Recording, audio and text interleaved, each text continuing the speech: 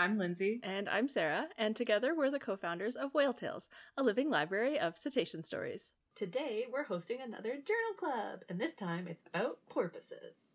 Plus a local story featuring Rissos? Oh. So sit back and enjoy as we dive right in.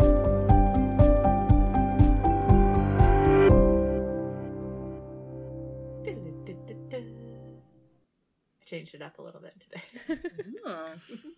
Hello, everybody. Hello. Happy August. Happy end of summer, sort of. Not really. It's getting hot here still. It's still summertime. And I have realized this month, I love August. August is better than July. I agree. Yes. Yeah. Way better.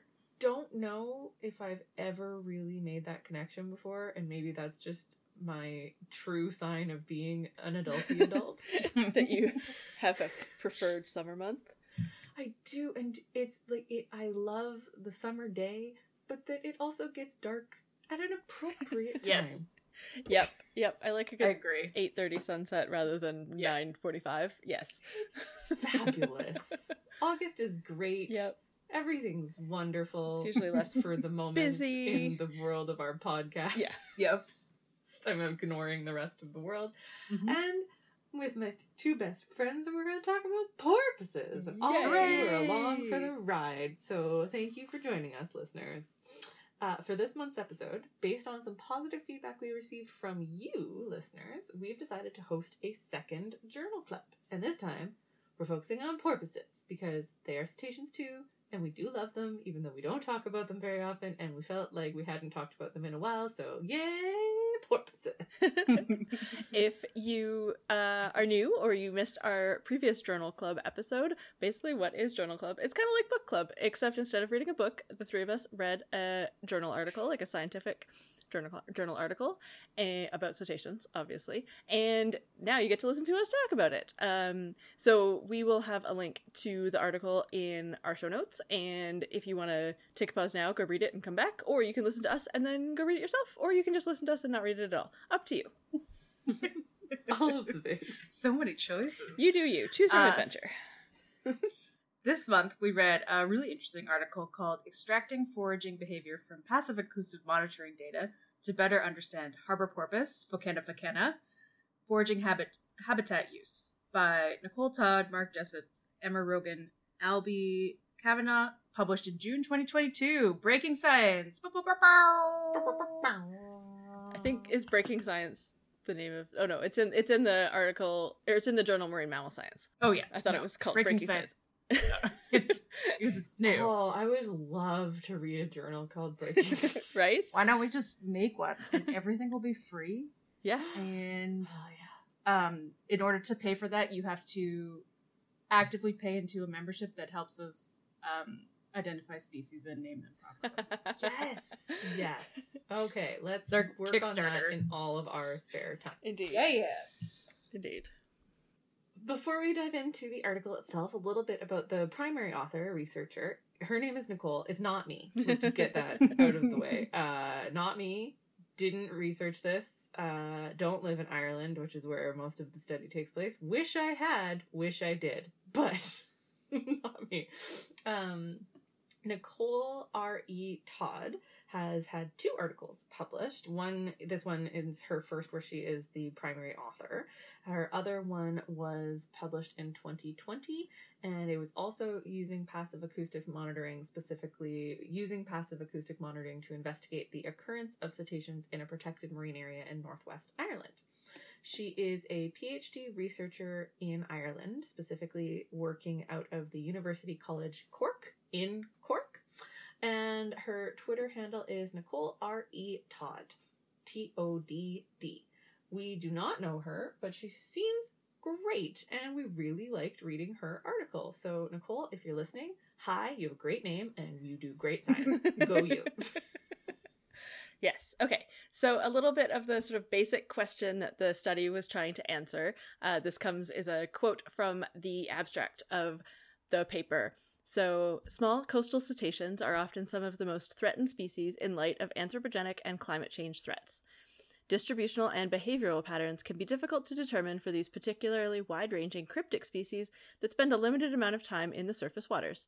Identifying key activities and their primary drivers, such as foraging being driven by prey availability, is essential for ensuring effective conservation and management of critical habitat. So what is that saying? Basically, small cetaceans that are really hard to see in choppy waters, which off the coast of Ireland is basically all the time. It's hard to see them from shore, from boats, from anything. So, and they are often very threatened because of their small size, and they live close to shore, near humans, all that stuff. So this study aims to use a different way of studying their behavior, which is passive acoustic monitoring. So basically, passive acoustic monitoring is just listening devices in the water that listen to all the noises, and they used some special acoustic monitoring that had specific, targeted the specific frequencies that porpoises echolocate at. So yeah, this a normal telemetry approach of from boats or from shore or from drones for small cetaceans is really costly. It's limited to really small sizes of tagged individuals, and it's usually limited to a short time period. So not great. And why do we care about this? Because identifying foraging behavior in particular can really help us understand habitat usage and can highlight areas of greater ecological importance, rather than just knowing that there's animals present and maybe they're just transiting through on their way to a more important area, so that it can drive conservation efforts such as protecting ocean habitats. Yeah, so the study was conducted in Broadhaven Bay, Ireland, from April 2009 to November 2017. Broadhaven Bay is a special area of conservation based on the presence of key marine and coastal habitat types listed under Annex 1 of the European Union Habitats Directive, which I guess would be similar to SARA here. Yeah. This includes reefs upon sloping bedrock in the outer reaches of the bay and subtidal mudflats in sheltered regions. Acoustic data was collected at 2 locations in the bay using CPODs. 3 listening stations, LS numbers 1 to 3, were situated within the inner bay approximately 500 meters apart at depths of 14 to 18 meters, and a 4th listening station, LS4, was situated in the Erith Head region of the outer bay at the average depth of 37 meters at high tide. By analyzing the data, they were able to identify foraging events and the proportion of time spent foraging within hours of positive porpoise detection was calculated as a ratio of buzzes to total number of clicks detected per given period. The buzz-click ratio was used as a measure of foraging intensity, and then they used statistical modeling for foraging activity. That sounds more complicated than it actually is, because that's how papers are written. But there was some hydrophones. They figured out, especially once you get used to what the audio looks like and sounds like of buzzing versus clicks, and what you know what you're looking for, it's much easier to find things once you start analyzing the data. So they would have found them and then made a ratio and then used modeling after that to determine foraging events. But it sounds super complicated, but yeah, and it's less complicated than it could be. And also because they have a history of other behavioral analysis of visual analysis of what the porpoises are doing, that they can time correlate to other acoustic data, then they can be like, oh, when they make this noise, that means they caught a fish, or they're just driving, they're just going by, passively echolocating. Echolocating. Yeah, and plus it's such a long study as well that probably definitely helped for gaining confidence in the sounds, but also probably didn't help in analyzing the data. Yeah, they didn't do it all. They didn't do it all visually by humans. They pre-narrowed the data set with some computer help. Yeah, because While reading the methodology in this paper, I was transported back to university and I saw the word log.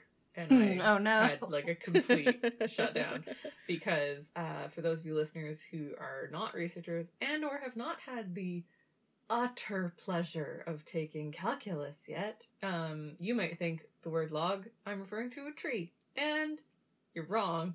I'm sorry to say, that has to do with math that I never, ever, ever did, do, or will understand.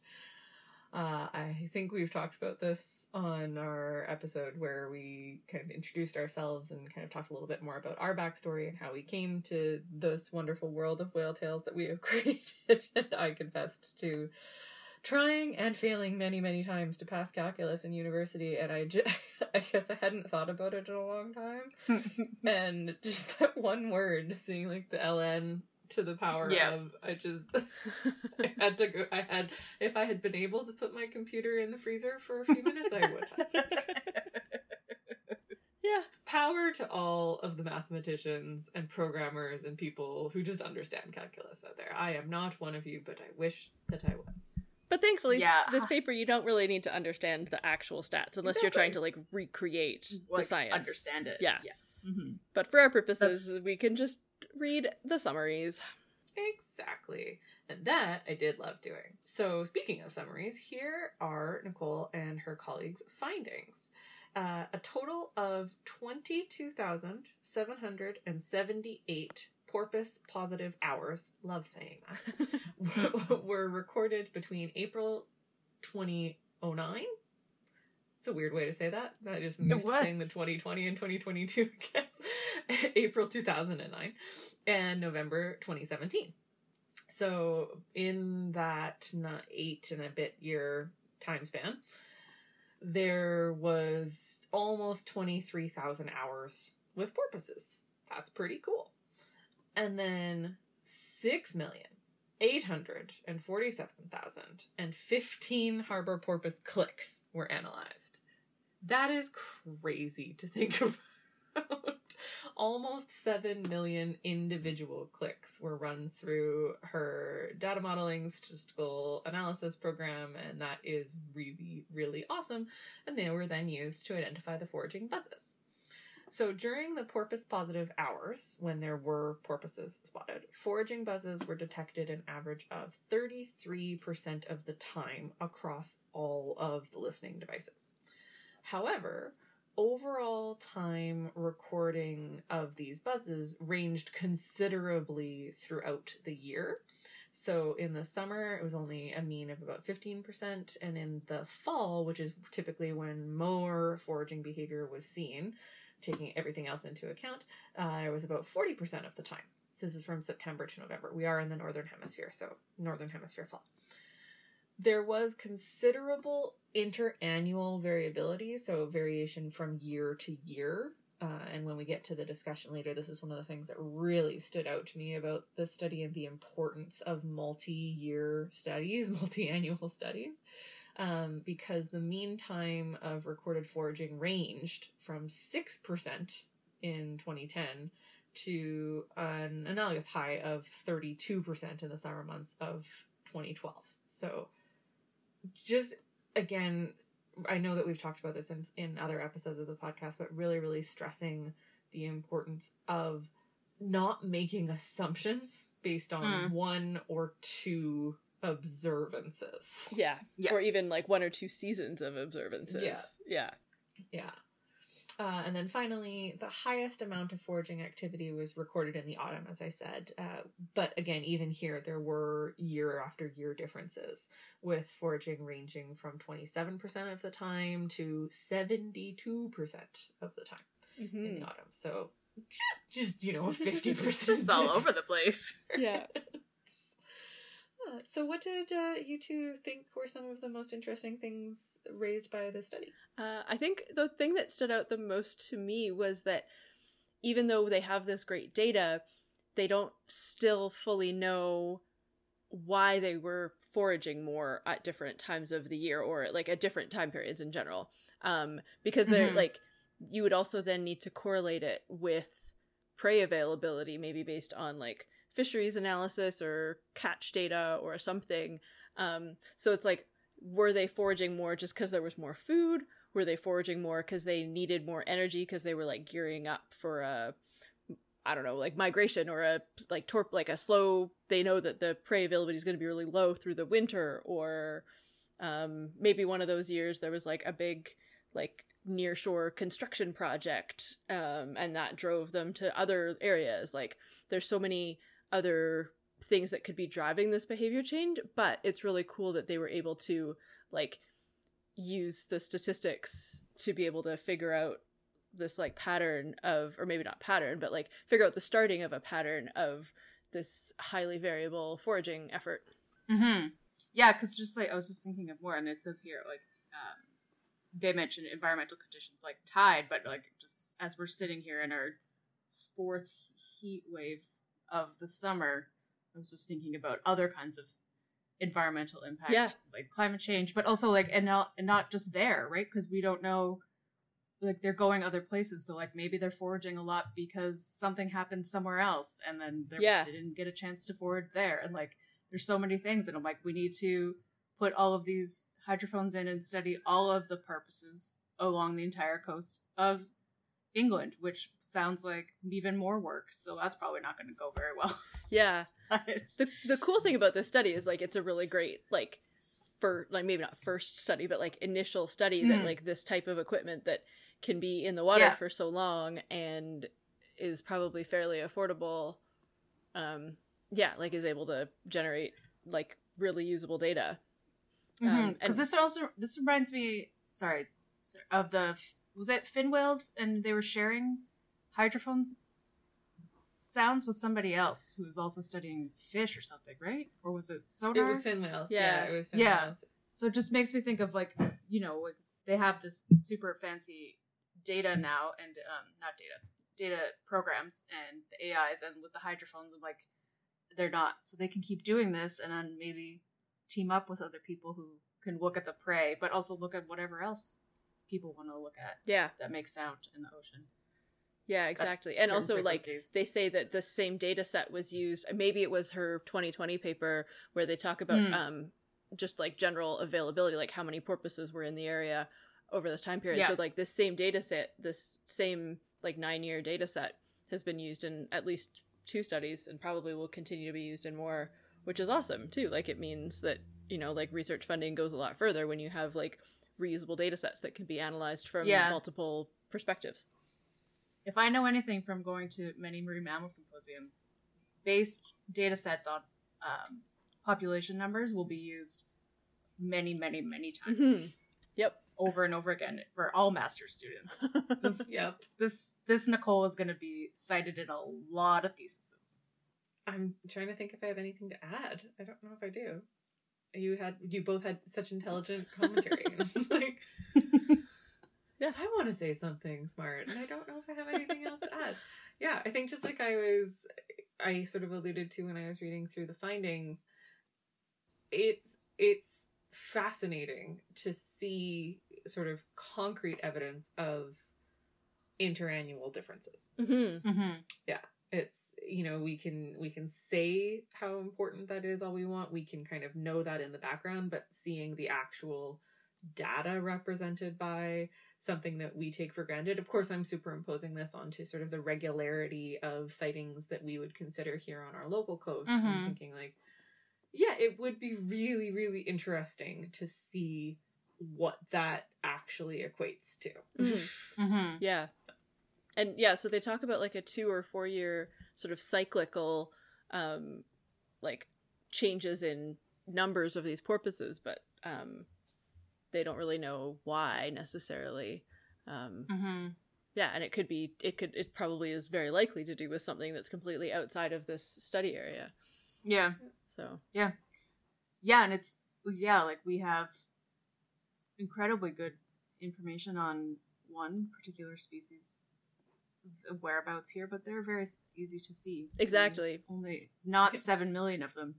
Not that there's 7 million porpoises, but you know what I mean. But they changed their patterns completely, and we weren't entirely sure why, and we still are having issues reconciling with that, and everybody else did too. Like, and that's the other thing of what else is going on with these porpoises. Obviously, they're affecting their prey. Yeah, and when they're foraging more, where else do they go? What else is happening? Yeah.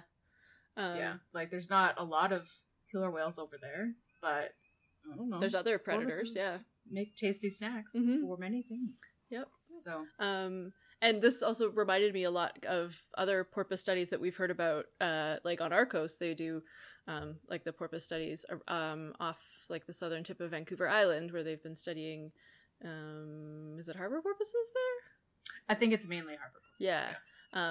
And and sort of using similar like passive acoustic monitoring to like figure out where the porpoises are and where they're going. So yeah, it was cool. I'm sure there could be some future, or maybe there is already some other research that's similar to this, talking about foraging of other populations studied in a similar way. Yeah, did they say that it's like, I'm assuming they're not taking the hydrophones out? They're just going to keep going? They probably did come out because that's like when the data set ended, probably because they like reached their end of their life, right? In 2017, right? Yeah.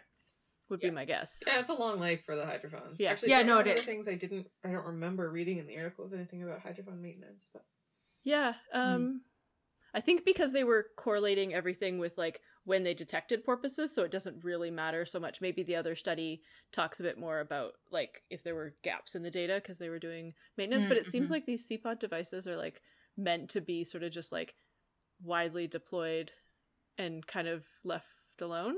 Yeah, I don't know enough about them. So like if it's a certain frequency, is that make for a different kind of hydrophone? Like I know. Yeah, you would need a certain kind of microphone to detect like especially porpoises because they have such a high frequency. It's like frequency. It says here the CPODs are meant to detect 20 to 160 kilohertz. So yeah, so like they're probably, maybe they could have spent more money making them more heavy duty than having to spend on the other stuff. I have no idea. I just made that up. I really don't know. Yeah. Just thinking about how expensive hydrophones can be. Yeah. If you're trying to get all the frequencies or most of them. Yeah, I think so. These ones are cheaper. More generic things. Yeah, these ones are cheaper because they are such a targeted frequency range, and so it seems like they've been widely used for the last sort of 20 years ish. Looking at the citations in this article. Yeah. Very cool. Hooray, hydrophones. Yeah. It's loud down there. Hydrophones it is getting cheaper and cheaper. Yes, excellent. Yeah, excellent. It's just science. So if you have read the study, want to read the study, or are just would like to share your thoughts from the summary that we've given you, we would love to hear from you. And we've included a link in the show notes to where you can find the complete article for free, because hooray, access to science. Indeed. Before we continue with the rest of the episode, we want to take a moment to tell you how you can support our podcast and everything we do at Whale Tales. You can support us by becoming a patron by joining us at patreon.com/whaletales. You can join us for $1 a month at the porpoise level, $5 a month at the dolphin level, or $10 a month at the whale level. Each level comes with a variety of perks, including discounts on our merch, thank you postcards signed by all three of us, and access to extended interviews and stories with guests when we have them. You can also produce your own fun flipper fact segment of the pod, so you can tell me what to nerd out about. Thank you so much to our patrons. You guys are amazing, and we are so grateful for you. If you aren't able to support us financially, there's still other ways that you can help us out. You can leave us a rating or a review on your podcast platform of choice, like Apple Podcasts or Spotify, or really wherever you're listening to this podcast. This will help other people find us, and you can also just tell in person your cetacean, science-y, podcast-loving friends all about the podcast and everything we do at Whale Tales. Plus, you can follow us on social media. You can check out our handles on our website, whale-tales.org, and you can send us your feedback so that we can keep making the podcast even better. Hooray! Hooray! And now, it's time for Fun Flipper Fact. A fast one. Thank you. Today's Fun Flipper Fact also comes from Nicole R.E. Todd's, is that right? Yeah, Nicole R.E. Todd's article, and it was fascinating because I did not know it. And it has nothing to do specifically with the study that we were talking about in our discussion. It's just about harbor porpoises in European waters. Fun Flipper Fact. Harbor porpoises are the most commonly occurring and widely distributed cetacean species across all of the European waters. Who Fascinating. I don't know what I would not have. I never considered to think about it, so. Yeah. I never thought about harbor porpoises over there. I don't think about cetaceans in most European waters a lot. I don't know why. I think it's just because I just think of England as like cold and windy, which has nothing to do with water or most of Europe. But I don't know. It's true.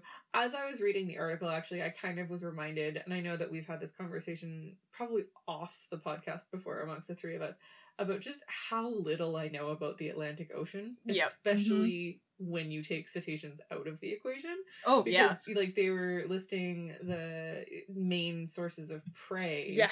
And I've got it up right in front of me, actually, because I wanted to talk about it. Gurnard, turbot, and whiting. I think I've heard of whiting as a fish before, but the other two, I was like, yep. Nope. I've heard of, yeah. I don't I think know, we have turbot here. I don't know. I don't know why I've heard of turbot, but yeah. So it was just, that was interesting. So yeah, I frequently forget how little I know about the Atlantic Ocean. And it was really interesting to think about the fact that, harbor porpoise is something we, at least I think the three of us, probably not the average person here, but the three of us certainly sort of take a little bit for granted Yeah. in the local waters of the Pacific Northwest, are also equally plentiful, equally awesome, but also probably not particularly showy over in the Atlantic and European waters too. So congrats, harbor porpoise. You are plentiful. Everywhere. Yes. Good job. Good job, harbor porpoises. Keep on being porpoises. Mm-hmm.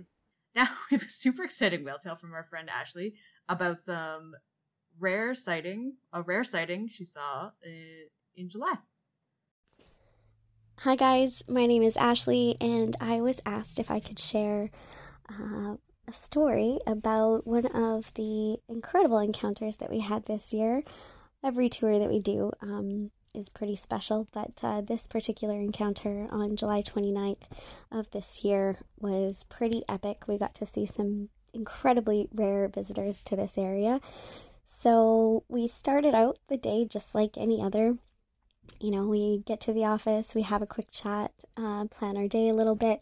I was lucky enough to be captain this day, and so I got my boat ready, waited for my naturalist to come down to the boat with our guests, and we headed out to search the waters for some whales.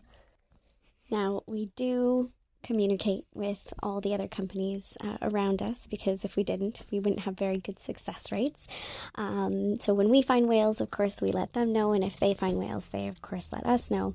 Well, on this particular day, we'd been out searching for maybe an hour, and we got word from one of the other boats that they had picked up something very rare and very exciting for the rest of us. It was Rizzo's dolphins. Now, there's only ever been a handful of sightings of Rizzo's in the Salish Sea. So hearing that there was these incredible animals hanging out in our waters, that we might get to see them on this particular day, was very, very exciting. Now, unfortunately, the boat that found them wasn't able to stay with them for very long, so they left them, but it was flat, calm waters. It was a beautiful, gorgeous, sunny day, so the chances that we wouldn't be able to pick them up again were fairly small. So we started to make our way in that direction. Definitely was keeping my fingers, toes, everything crossed that we would get to spend some time with these guys.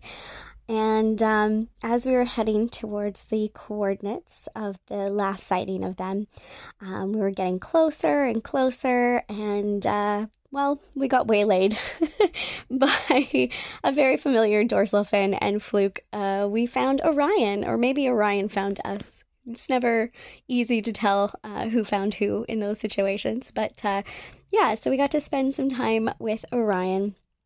Now, I'm not going to lie, as much as I love Orion, and I really, really do, I think me and Sarah, who was my naturalist that day, were just a smidge disappointed that it wasn't the Rizzos that we'd found, but the wonderful giant Orion. So we definitely enjoyed our time with Orion, but we were hoping that we would be the ones to pick up the Rizzos again. Luckily, though, one of our other boats was heading in that direction as well, towards the last coordinates of the Rizzos, and we're able to pick them up. Now, at first, those animals were backlit, so they mistook them, for orca at first, just because when they were backlit, their dorsal fins looked very dark, so it did look like, potentially they had some orca. Now, they actually asked if we could come over to them to try to ID, make sure, what type of orca, or, of course, if they were actually the Rizzos. So we broke off from Orion. We left Orion with another boat and headed over to see if we could figure out what these guys were watching. Now, it just shows you how rare Rizzos are, that some of the people out here weren't 100% sure what they were looking at. So we got on scene, and as soon as Sarah and I arrived, we were like, wait a minute, these dorsal fins don't really look like orca fins. We weren't in a spot that they were quite as backlit, I think. But the curve of the fins is very... It's not very different, but there's just a different feel to them. So we realized pretty quick that we were not looking at orca. We were actually looking at what we were hoping that we would get to see, and that was the Rizzo's dolphins. Now, the crazy thing is these aren't animals that we ever, see here. So the knowledge base that we had was very minimal in sharing information with our guests. But I can tell you, we all certainly brushed up on our Rizzo's information after that. But we were just so enthralled with these animals. I wish that we could have spent so much more time with them. The scars and scratches and markings on their bodies are just so intense and just really remarkable.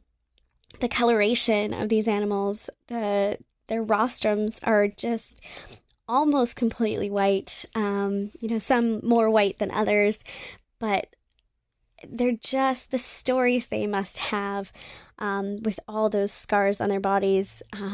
They're just really, really beautiful animals, and we were very excited to see them.